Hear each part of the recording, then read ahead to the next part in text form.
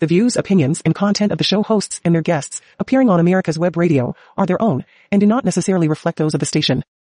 You're listening to America's Web Radio on the AmericasBroadcastNetwork.com. Thank you for listening. Welcome to America's Web Radio. This is Ron Bachman, and you're listening to Healthcare Insight. Well, we just passed Christmas last week. Now, if you've got little children out there, you probably enjoyed one of the most pleasant Christmases of having toys that you can play with as adults. If your children are little, then you probably had some great first Christmases or first awareness Christmases. But the reason we celebrate Christmas, of course, is the birth of Jesus Christ. So we have faith that Jesus is real, that Jesus was born.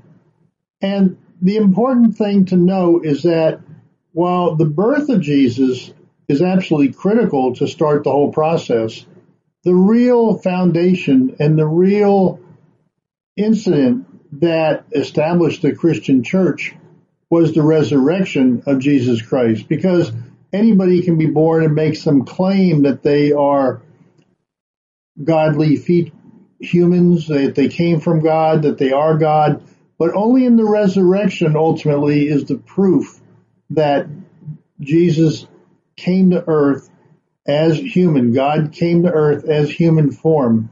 So the real issue is, where is the faith? Is the faith just in Christmas and in the joy of Christmas and in the attitude of forgiveness and acceptance of others? Or is faith the critical part to being a Christian? Well, in this hour, I want to talk about how you don't need faith. Faith is not necessary in this day and age. We've gone beyond faith in this world of scientific discoveries. You no longer need to have faith because science is on your side if you believe that Jesus Christ is your Lord and Savior. But in order to proceed along that path of accepting Jesus Christ as your Lord and Savior, the important thing first is to accept that there is a God. Because if there's a God first, then you can draw the next conclusion that he came to earth to save humanity from its sins, to give forgiveness for all those past sins, to help the world to be better established in basic principles of morality, and to honor him throughout their lives. That is the purpose of what we all have as Christians, is to be able to honor and glorify God. So let's start with that premise first. Does God exist? And do we need faith to believe that God exists? Well, my response to that is no, because there is a great philosopher, theologian, scientist, Dr. William Lane Craig, who gives us all the scientific arguments, not just accept your faith by just believing, but in fact there are arguments for why God exists, why Jesus is the Son of God that came to earth, and there is scientific, historical, observable facts that support this whole conclusion. So you no longer need faith. So listen to this program throughout this entirety, and you will hear the arguments that you can reinforce your own if you have just a faith without a real knowledge, or you can have the kinds of arguments if you're talking to other family members or friends that you can explain to them why the most logical answer, the most reasonable approach to that core question that humans have, does God exist? Is Jesus Christ the Son of God? You will have those answers if you listen carefully throughout this next hour. So let me start off with Dr. Craig and ask him about this idea of using philosophy as well as his faith-based understandings of the Bible and Christianity to try to bring people to faith. So, Dr. Craig, tell us about this idea of philosophy in approaching the proof that God does exist. You see, the question of God's existence is of interest not only to religion, but also to philosophy. Therefore, as a professional philosopher, I'm going to approach tonight's question philosophically. from the standpoint of reason and argument. I'm convinced that there are better arguments for theism than for atheism. I'm going to defend two basic contentions. First, that there's no good argument that atheism is true. And secondly, that there are good arguments that theism is true. Okay, Dr. Craig, so it sounds like what you're going to do is try to approach the question of does God exist from a logical, deductive point of view. In other words, you're going to set up some hypothesis that I presume we're going to hear about, and then that is going to naturally lead to the argument, the conclusion that God exists. And then if you do the same demonstration, the same basic principles, and you apply that to atheism, that doesn't conclude anything that anyone could say that God doesn't exist or that God is dead.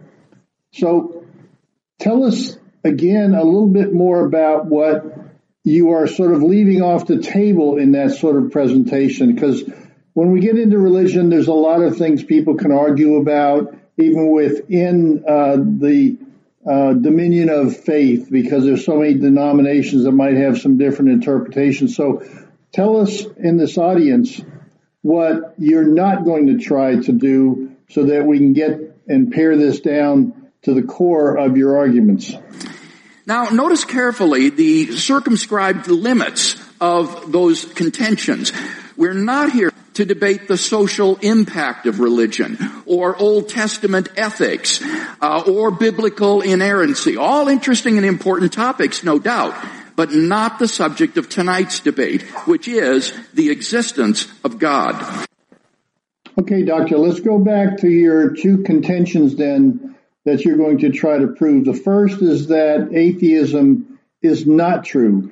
Can you give us some details as to why you would make that claim that atheism is not true as you try to ultimately argue that God exists?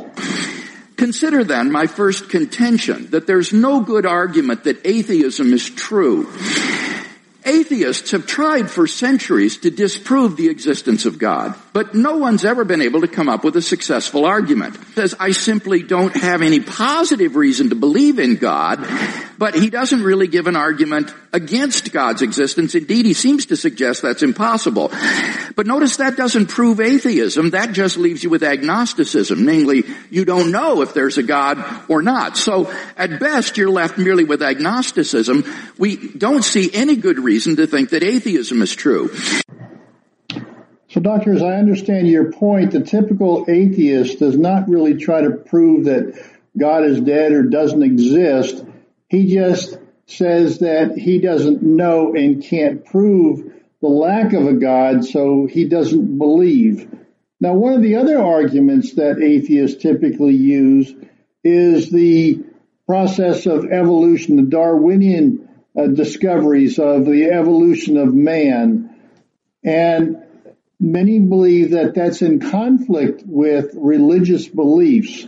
Can you try to address the idea of evolution and how, from a philosophical and a scientific standpoint, it really can tie into one's faith and belief that there is in fact a God and that God does exist? About the theory of evolution, which at least insinuated that this was somehow incompatible with theism. And I have 2 points to make about this. First, I think that the theory of biological evolution is simply irrelevant to the truth of Christian theism. Genesis 1 admits all manner of different interpretations, and one is by no means committed to six-day creationism. Howard Van Til, who is a professor at Calvin College, writes, is the concept of special creation required of all persons who trust in the Creator God of Scripture? Most Christians in my acquaintance who are engaged with either scientific or biblical scholarship have concluded that the special creationist picture of the world's formation is not a necessary component of Christian belief. So, Doctor, for some in the audience who believe in the literal translation of the Bible, what you're saying and trying to put out here is that to be a Christian, you don't have to have a literal translation of the Bible to hold your belief that a God exists, that theism is the answer, not atheism, and understanding that there is a divine creator of the universe. Can you tell us a little bit more about other thinkers in the past, maybe other theologians who agree with your position on that, so that doesn't become a barrier that people can't get over, that we wind up arguing about the literal translation of the Bible and forget the idea here is to prove that the existence of God is the only possible answer to many of the discussions and arguments that you're making. Because some might argue that position is sort of a retreat from the traditional or long-standing Christian belief in the literal interpretation of the Bible, but because Darwin developed some other theory that is widely accepted, that Christians or theologians just begin to accept that and factor it in after the fact. So is it a retreat from the basic belief that was long-standing in the Christian religion? Nor is this a retreat caused by modern science. St. Augustine in the AD 300s in his commentary on Genesis pointed out that the days don't need to be taken literally, nor need the creation be a few thousand years ago. Indeed, he suggested that God made the world with certain special potencies that would gradually unfold over time and develop. This interpretation came 1,500 years before Darwin, so that it is not a forced retreat in the face of modern science. So any doubts that I would have about the theory of biological evolution would be not biblical, but rather scientific. Namely, what it imagines is fantastically improbable. And they calculate the probability of the evolution of the human genome to be somewhere between 4 to the negative 180th power to the 110,000th power and 4 to the negative 360th power to the 110,000th power. So if evolution did occur on this planet, it was literally a miracle and therefore evidence for the existence of God. I don't think this is an argument for atheism, quite the contrary. It really provides good grounds for thinking that God superintended the process of biological development. So the Christian can be open to the evidence to follow it where it leads. So in one sense, you've got to feel a little sorry for the atheist. He can't really follow the evidence where it leads. His presuppositions determine the outcome. By contrast, if there is a fine-tuner and creator of the universe, then already in the initial conditions of the Big Bang, you have an elaborately designed universe that permits the evolution and existence of intelligent life. Dr. Craig, your arguments are very interesting, compelling, in many ways unique. Some in our audience may have heard some of this kind of argument against atheism, but maybe really haven't heard it in the way you have presented as a philosopher. So I commend you for that. Well, let's stop here for a quick second for a commercial break. We're going to come right back with the idea that you don't need faith.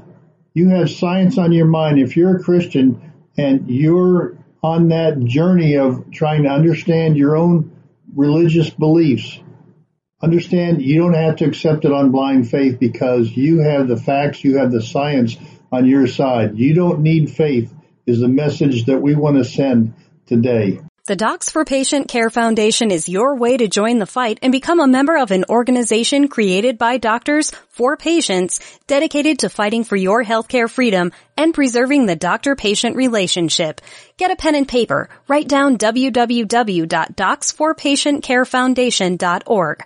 That's www.docsforpatientcarefoundation.org. Go to our site and please make a generous tax-deductible donation and join the fight today. Thank you. If you want the truth about politics, medicine, weapons, classic cars, and more, you'll want to tune in to America's Web Radio. You can listen to all of your favorite shows live at www.americaswebradio.com or on demand on iTunes, Spotify, or your favorite podcast app. That's www.americaswebradio.com. You're listening to America's Web Radio on the AmericasBroadcastNetwork.com. Thank you for listening. Welcome back to America's Web Radio. Today we're talking about a very fundamental question that every human being ought to ask themselves. Does God exist? Why does anything exist?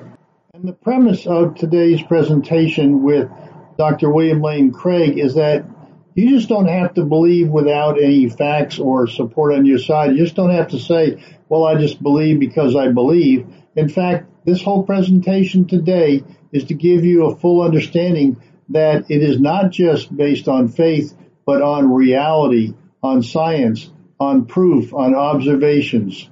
So, Professor, let's start back on this discussion about why God exists and why theology may be the best answer to prove that a God, a divine designer of this universe, a God, a divine designer of human beings, actually does exist. Turn to my second main contention, that there are good arguments that theism is true. Number one, the cosmological argument.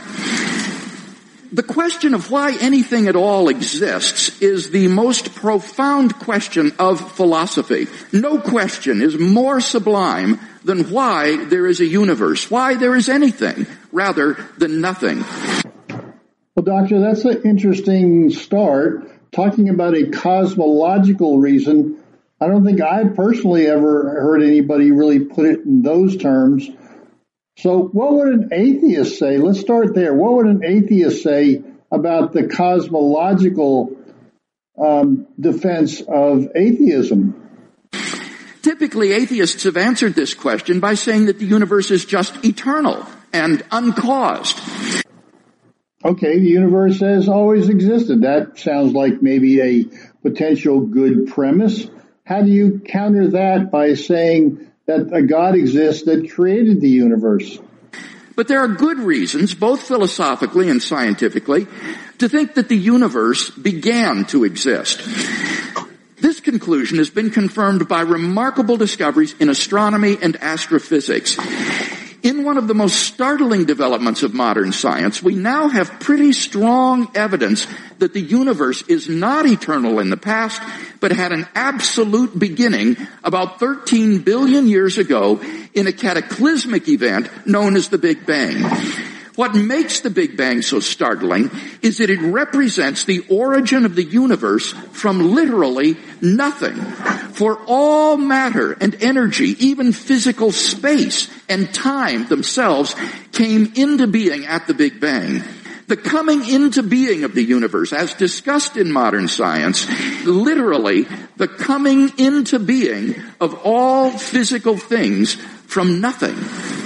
So, Doctor, now we have the Big Bang Theory, a scientific reality, or at least a very strong scientific theory as to how the world created. So if you're saying that that actually supports the idea of theism and some grand designer, how would an atheist look at the Big Bang Theory to support their position? Now, this puts the atheist in a very awkward position. A proponent of the Big Bang Theory, at least if he is an atheist, must believe that the universe came from nothing and by nothing. But surely that doesn't make sense. Out of nothing, nothing comes. So why does the universe exist instead of just nothing? Where did it come from? There must have been a cause which brought the universe into being. So, Dr. Craig, can you describe that cause?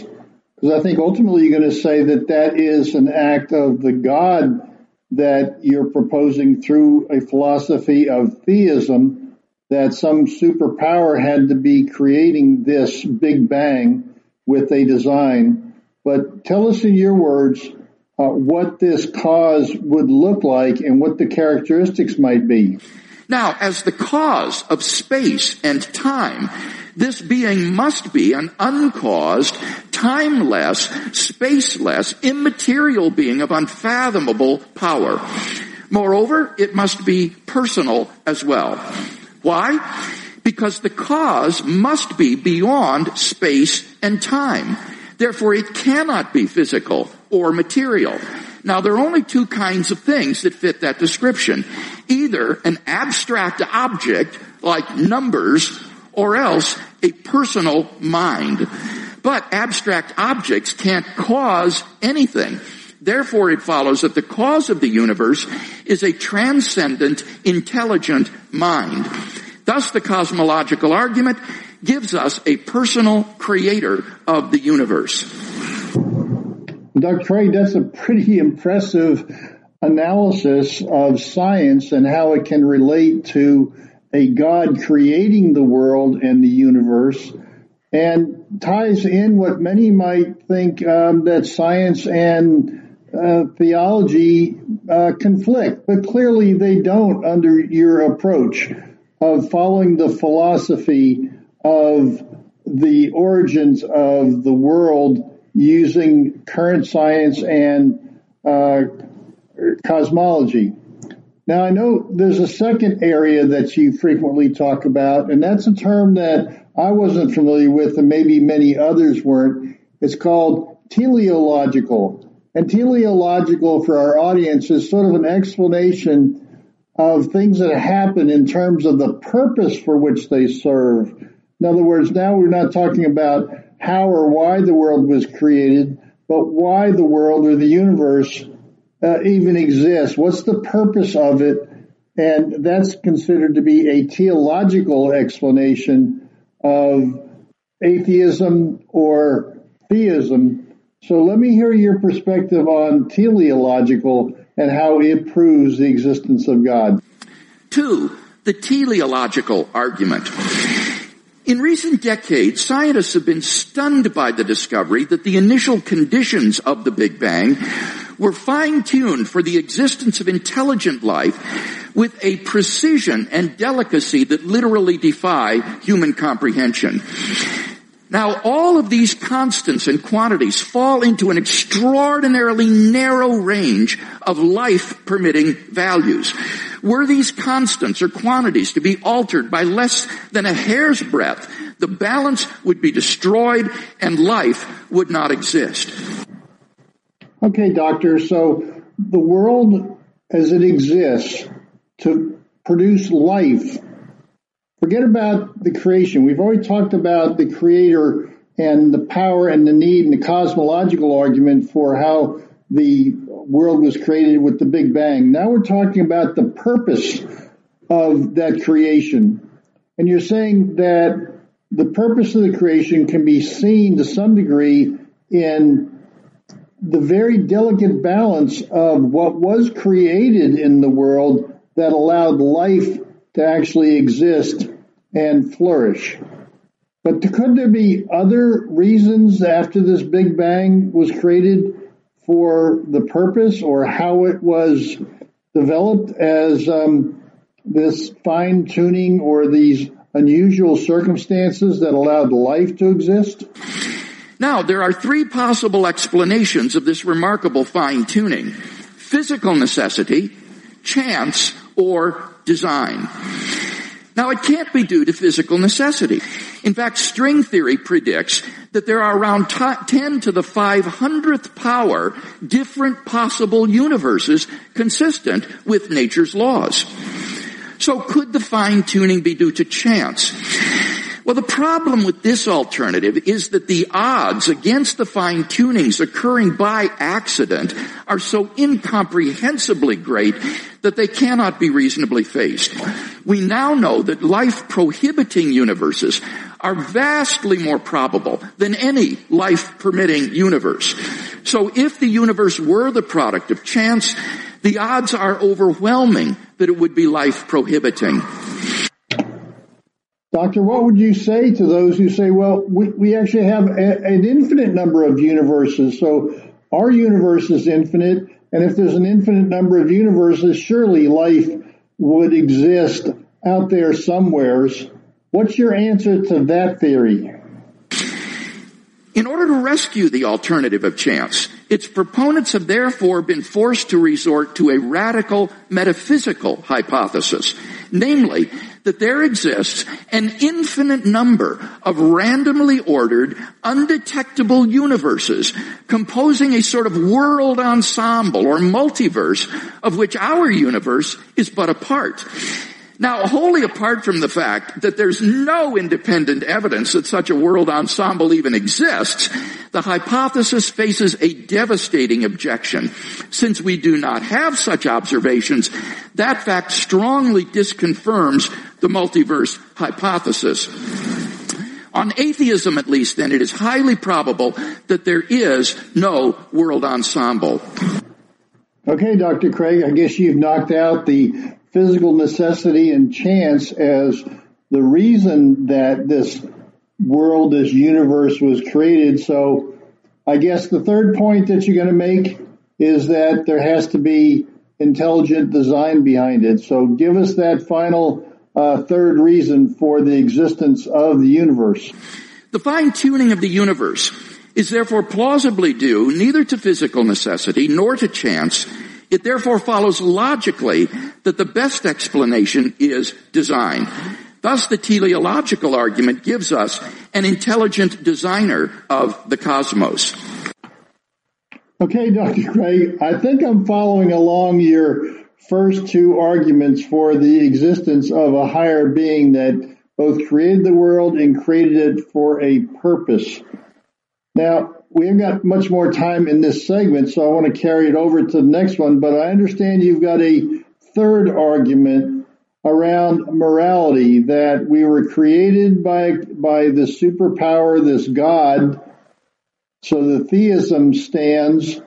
We were designed by that God for a purpose. This universe was designed for a purpose for the living beings that we are, to glorify Him, is what the Bible would say. But there's also this third item that needs to be discussed now around that a God exists to create the basis for morality. So we have some absolute truths. So give us that third item, if you would, please. 3, the moral argument. If God does not exist, then objective moral values do not exist. The position of the modern evolutionist is that morality is a biological adaptation. I appreciate that when somebody says, love thy neighbor as thyself, they think they are referring above and beyond themselves. Nevertheless, such reference is truly without foundation. Morality is just an aid to survival and reproduction, and any deeper meaning is illusory. Dr. Craig, I'm just personally blown away with your arguments that are based on facts and science and logic. But let's take a quick break, because I want to come back and I want to spend more time going through this whole idea that you don't need faith, just rely on science and observations, history, proven facts that we know about the existence of God and ultimately about the existence of Jesus Christ as God in human form who came to earth to save us all. Hey folks, this is Victor with the On Point with Victor show. Make sure you listen every Tuesday 1 to 2, only right here on America's Web Radio, the On Point with Victor show. Remember folks, I'm not angry, I'm just right. And you can find out why every Tuesday from 1 to 2, the On Point with Victor show, only right here on America's Web Radio. The Docs for Patient Care Foundation is your way to join the fight and become a member of an organization created by doctors for patients dedicated to fighting for your healthcare freedom and preserving the doctor-patient relationship. Get a pen and paper. Write down www.docsforpatientcarefoundation.org. That's www.docsforpatientcarefoundation.org. Go to our site and please make a generous tax-deductible donation and join the fight today. Thank you. You're listening to America's Web Radio on the AmericasBroadcastNetwork.com. Thank you for listening. Welcome back to the third segment of America's Web Radio, and you're listening to Healthcare Insight. Today we're talking to a scholar, a PhD in philosophy and doctor of religion, Mr. William Lane Craig, and he is giving us a terrific overview of the reasons and for the existence of God. And we're down in this segment to talking about one of the key pillars of his proof of the existence of God, or at least his proof that there is no better answer than that God exists. And one of those is the moral argument. How do we even have morals? How do we know what right for wrong is? And the value of having a God is that there are absolutes. So let's hear his explanation of the differences in the interpretation of why we have moral values, why even atheists think that there is certain things that are good and certain things that are bad in life. And so let's listen to the difference in those two perspectives as to why we even know or have any perspective on good and evil. I just don't see any reason to think that in the absence of God, the morality which has emerged among these imperfectly evolved primates we call Homo sapiens is objective. Hitchens seems to agree with me. He says moral values are just innate predispositions ingrained into us by evolution. Such predispositions, he says, are inevitable for any animal endowed with social instincts. On the atheistic view, then, an action like rape is not socially advantageous, and so in the course of human development has become taboo. But that does absolutely nothing to prove that rape is really morally wrong. On the atheistic view, there's nothing really wrong with raping someone. But the problem is that objective values do exist, and deep down we all know it. In moral experience, we apprehend a realm of objective moral goods and evils. Actions like rape, cruelty, and child abuse aren't just socially unacceptable behavior. They're moral abominations. Some things, at least, are really wrong. Similarly, love, equality, and self-sacrifice are really good. But then it follows logically and necessarily that God exists. Well, Doctor, that was an interesting explanation of the reason why we have moral values, or at least the value of moral values within a theistic perspective. Now, you've talked about the cosmological reasons for a God. You've talked about the teleological reasons for a God. You've now talked about the moral reasons for a God. Can you get into maybe the more religious aspect? I think it's your fourth item, and that is talking about Jesus Christ and his time on earth and how that is an additional proof, maybe a more tangible proof to many people that Jesus was on earth. He was here as a son of God, and with what he did on earth proves that there must be a God, or Jesus wouldn't have existed, let alone resurrected, or many of the other things that were firsthand knowledge of people at the time that we know are facts and truth. So tell us about the fourth item in your list of reasons why God must exist. Number 4, the resurrection of Jesus. The historical person, Jesus of Nazareth, was a remarkable individual. Historians have reached something of a consensus that the historical Jesus came on the scene with an unprecedented sense of divine authority, the authority to stand and speak in God's place. He claimed that in himself the kingdom of God had come. And as visible demonstrations of this fact, he carried out a ministry of miracle working and exorcisms. But the supreme confirmation of his claim was his resurrection from the dead. If Jesus did rise from the dead, then it would seem that we have a divine miracle on our hands and thus evidence for the existence of God. Doctor, I couldn't agree personally more with you that the resurrection is the real key. And, you know, most of the people listening to this program who are Christians would recognize that and celebrate Easter, but we really don't think about the reality, the scientific, the observational, the historical reality of that risen Christ. Can you speak to that issue?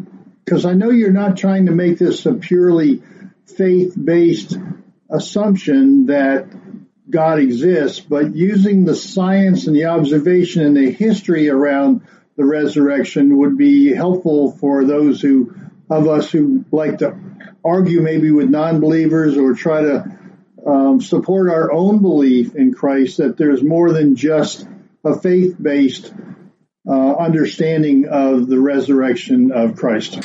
Now, most people probably think that the resurrection of Jesus is something you just believe in by faith or not. But there are actually three established facts recognized by the majority of New Testament historians today, which I believe are best explained by the resurrection of Jesus. Fact number one, on the Sunday after his crucifixion, Jesus' tomb was discovered empty by a group of his women followers. According to Jakob Kramer, an Austrian specialist, by far most scholars hold firmly to the reliability of the biblical statements about the empty tomb. Fact number two, on separate occasions, different individuals and groups experienced appearances of Jesus alive after his death. According to the prominent New Testament critic Gerd Ludemann, it may be taken as historically certain that the disciples had experiences after Jesus' death in which Jesus appeared to them as the risen Christ. These appearances were witnessed not only by believers, but also by unbelievers, skeptics, and even enemies. Fact number three, the original disciples suddenly came to believe in the resurrection of Jesus despite having every predisposition to the contrary. Jews had no belief in a dying, much less rising Messiah, and Jewish beliefs about the afterlife prohibited anyone's rising from the dead before the resurrection at the end of the world.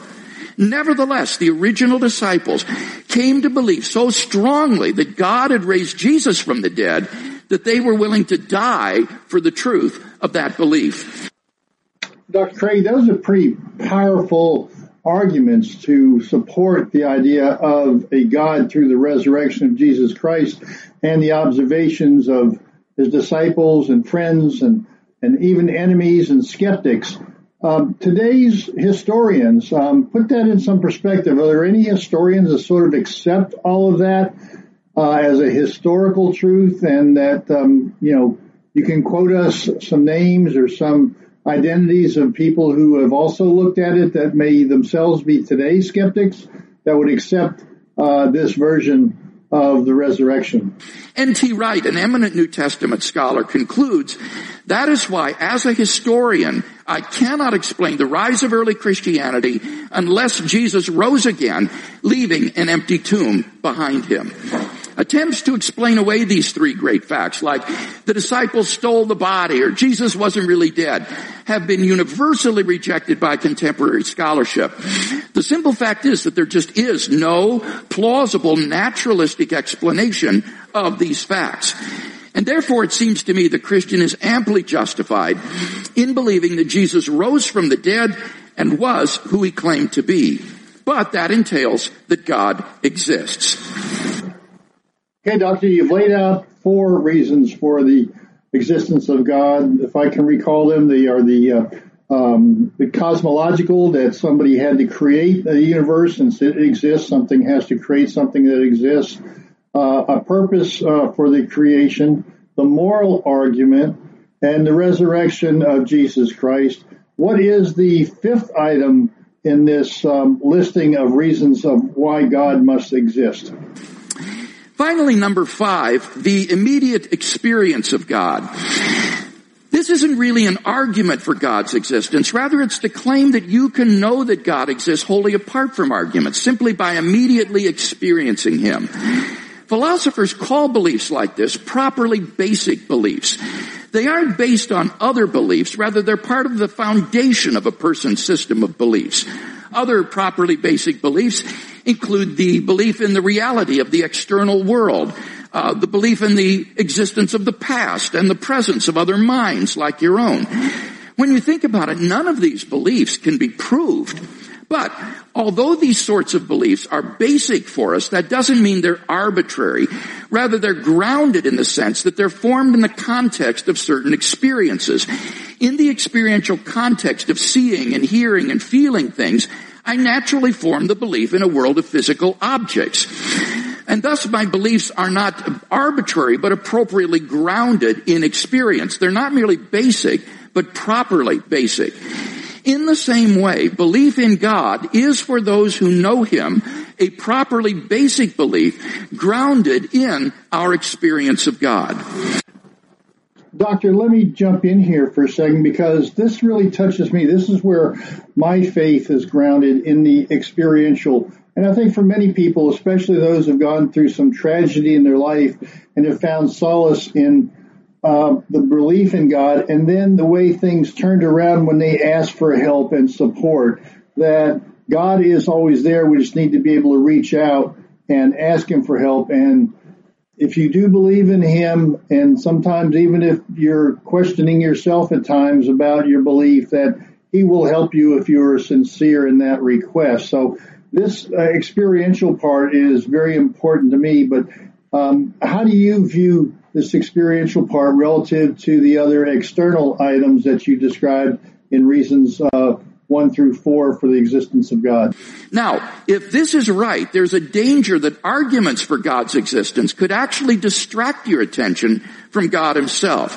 If you're sincerely seeking God, then God will make His existence evident to you. We mustn't so concentrate on the external arguments that we fail to hear the inner voice of God speaking to our own hearts. For those who listen, God becomes an immediate reality in their lives.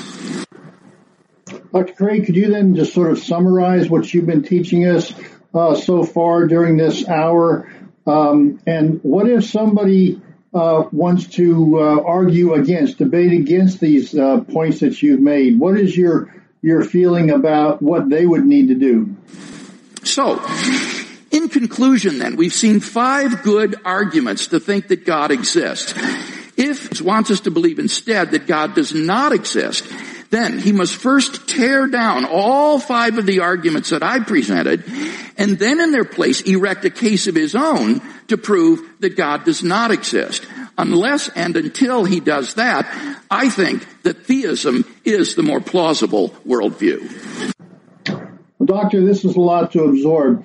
Let's take a quick break, and I want to come back with some very specific questions that a non-believer or a questioning Christian might be asking themselves after hearing your presentation. So, audience, if you'll just stay with us for our last segment, I think you will learn a lot about the inside details and explanations in a little bit more layman's terms as to what Dr. Craig has been telling us so far. We'll be right back. Veteran-owned, America's Web Radio would like to thank all of our incredible patrons. We wouldn't be able to do this without you. If you are not already a patron, you can help us continue to produce some of the most informative and entertaining shows on the internet by becoming a patron.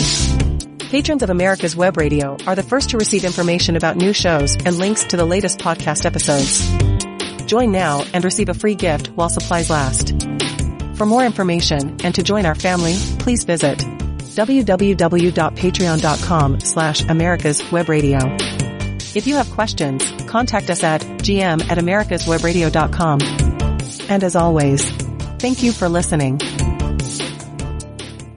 The Docs for Patient Care Foundation is your way to join the fight and become a member of an organization created by doctors for patients dedicated to fighting for your healthcare freedom and preserving the doctor-patient relationship. Get a pen and paper. Write down www.docsforpatientcarefoundation.org. That's www.docsforpatientcarefoundation.org. Go to our site and please make a generous tax-deductible donation and join the fight today. Thank you. If you love classic cars, you're gonna want to listen to the Classic Car Show with Tom Cox and Richard Lentinello on America's Web Radio. Live every Saturday at 9 a.m. Eastern at americaswebradio.com or on demand on your favorite podcast app. You're listening to America's Web Radio on the AmericasBroadcastNetwork.com. Thank you for listening. Welcome back, audience, to our 4th and final session of this fascinating presentation by Dr. William Lane Craig on his proof, his series of scientific, philosophical, experiential reasons for the existence of God. So if you've been searching for arguments, for explanations, for your own self-interest as to can I prove that God exists or that God is the most logical reason for so many things that occur around us or our feelings or our history, instead of coming at it from a religious standpoint of saying, well, you just got to have faith, Dr. Craig actually gives us good reasons as believers to solidify our ability to state positively that God does exist. And so I want to ask a series of questions to him now that might clarify some areas that come up as you've been listening this hour. And the first one is, if there is evil in the world, but God is good, how does evil generate itself? If God doesn't generate evil, then where does evil come from, and how do we have evil in this world around us? Dr. Craig? Yes, I see the origin of evil in a disorder in the free will of creatures. God has created creatures with a free will, angels and humans, and these wills are properly oriented toward God as the supreme good.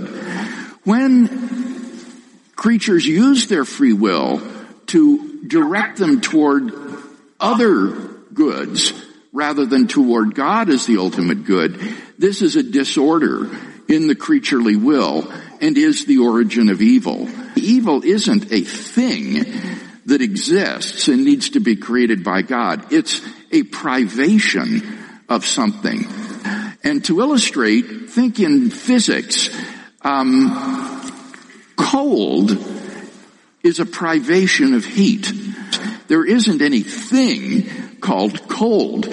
Rather, it's an absence of heat. Now, that doesn't mean, obviously, that cold is illusory. If you go outside on a winter's day, you can feel how real this privation is. But it's not a positive reality that would need to be created by God. And in exactly the same way, evil doesn't have any positive ontological status. It's a privation of right order in the creaturely will that is due to freedom.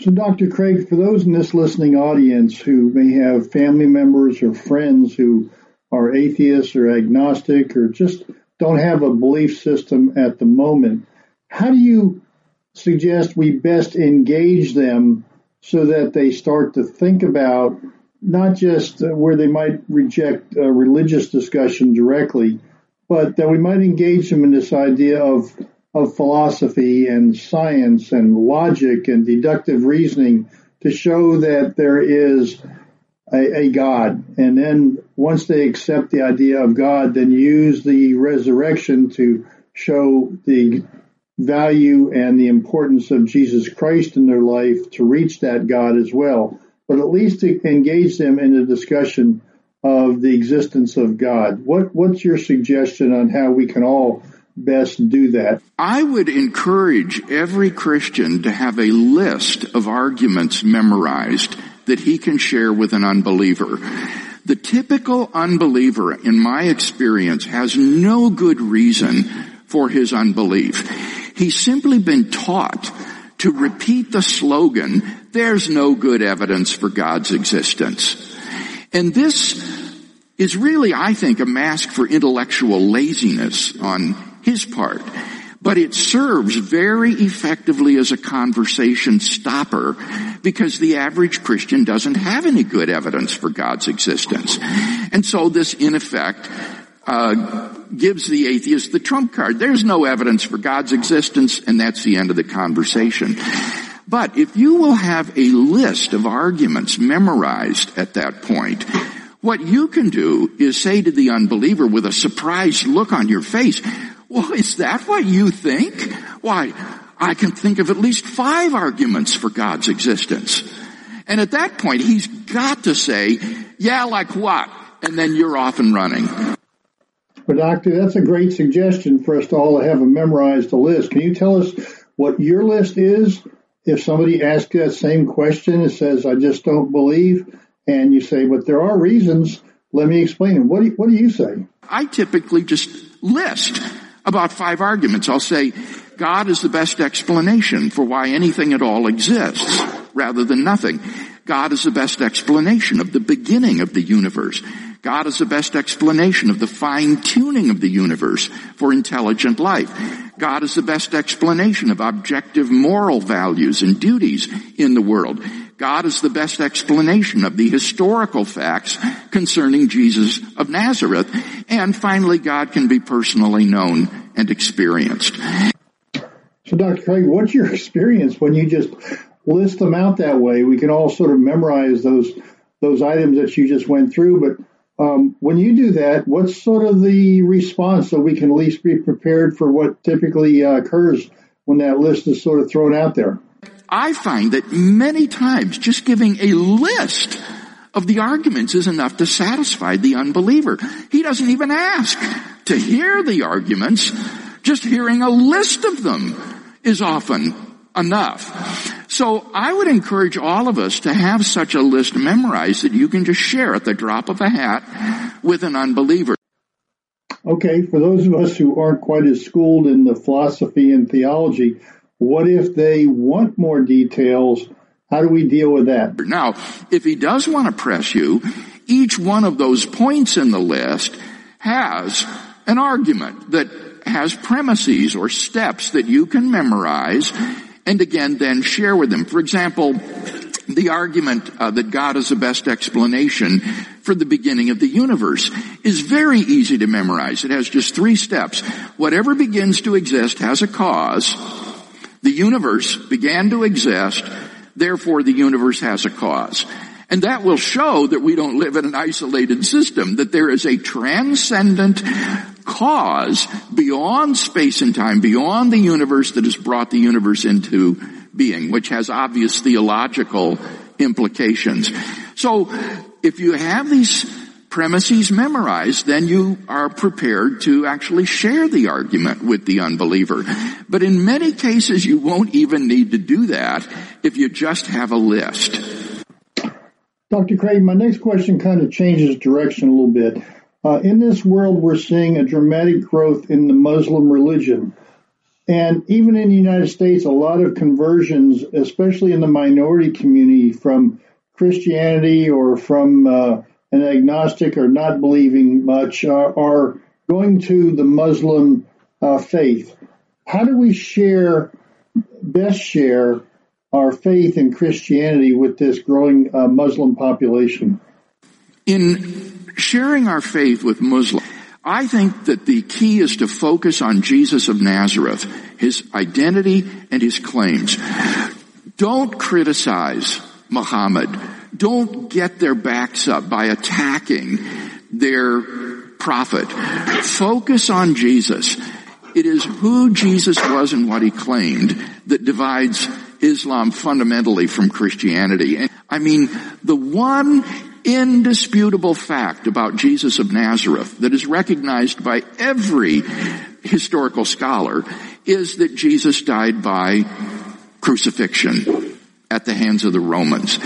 And yet, this is the one historical fact about Jesus that the Quran denies. The Muslim does not believe that Jesus was crucified. In the Quran it says they did not kill him, neither did they crucify him, but it was only made to appear to them so. And then also you've got the evidence for the crucifixion and the resurrection.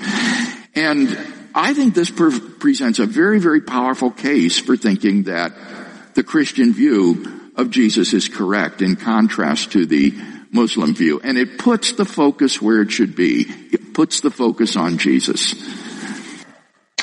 Dr. Craig, let me wrap up this whole hour with what maybe one of the most important questions that Christians maybe don't have the best answer for. And that is, if you believe that salvation is only through Jesus Christ, what about the people who have never heard of Christ, did not get a chance to follow him, have never been exposed to Christian beliefs? Are they doomed forever to hell? What kind of religion would do that? So how about people in the Old Testament that lived before Christ? What about their salvation?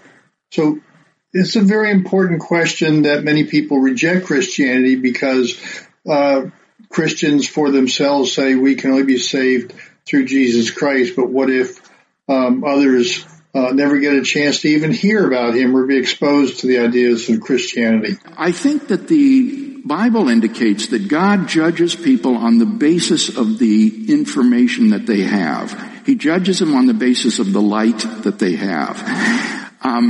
So that those who have never heard of Christ will not be judged on the basis of whether they've placed their faith in Christ. That would be manifestly unfair. They've never heard of Jesus, so how could they place their faith in him? Rather, Paul says in Romans 1 and 2 that they will be judged on the basis of how they've responded to God's general revelation in nature and in conscience. Paul says, in nature, all men, at any time in history, any place in the world, can know that there is an eternal and powerful deity who has created the world. And in chapter 2 he says that God's moral law is written on the hearts of all people, even those who do not have the Old Testament law, so that we do by nature what the law requires. We have an instinctual grasp of right and wrong. And so those who have never heard the gospel will be judged on the basis of their response to God's general revelation in nature and conscience. Does that mean that people can die without the benefits of Christ and his giving of his blood on the cross? Now, that does not mean that someone can be saved apart from the work of Christ. What it would mean is that the benefits of Christ's death could be applied to someone without his conscious knowledge of Christ. If he were to look out at the world and say, I know there's a God who's created all this, look in at his own heart and say, I don't live up to the demands of God's moral law, and he flings himself on the mercy of this God, asking for forgiveness and pleading for mercy and grace, that person would be saved by grace through the blood of Christ, even if he had no knowledge of Christ.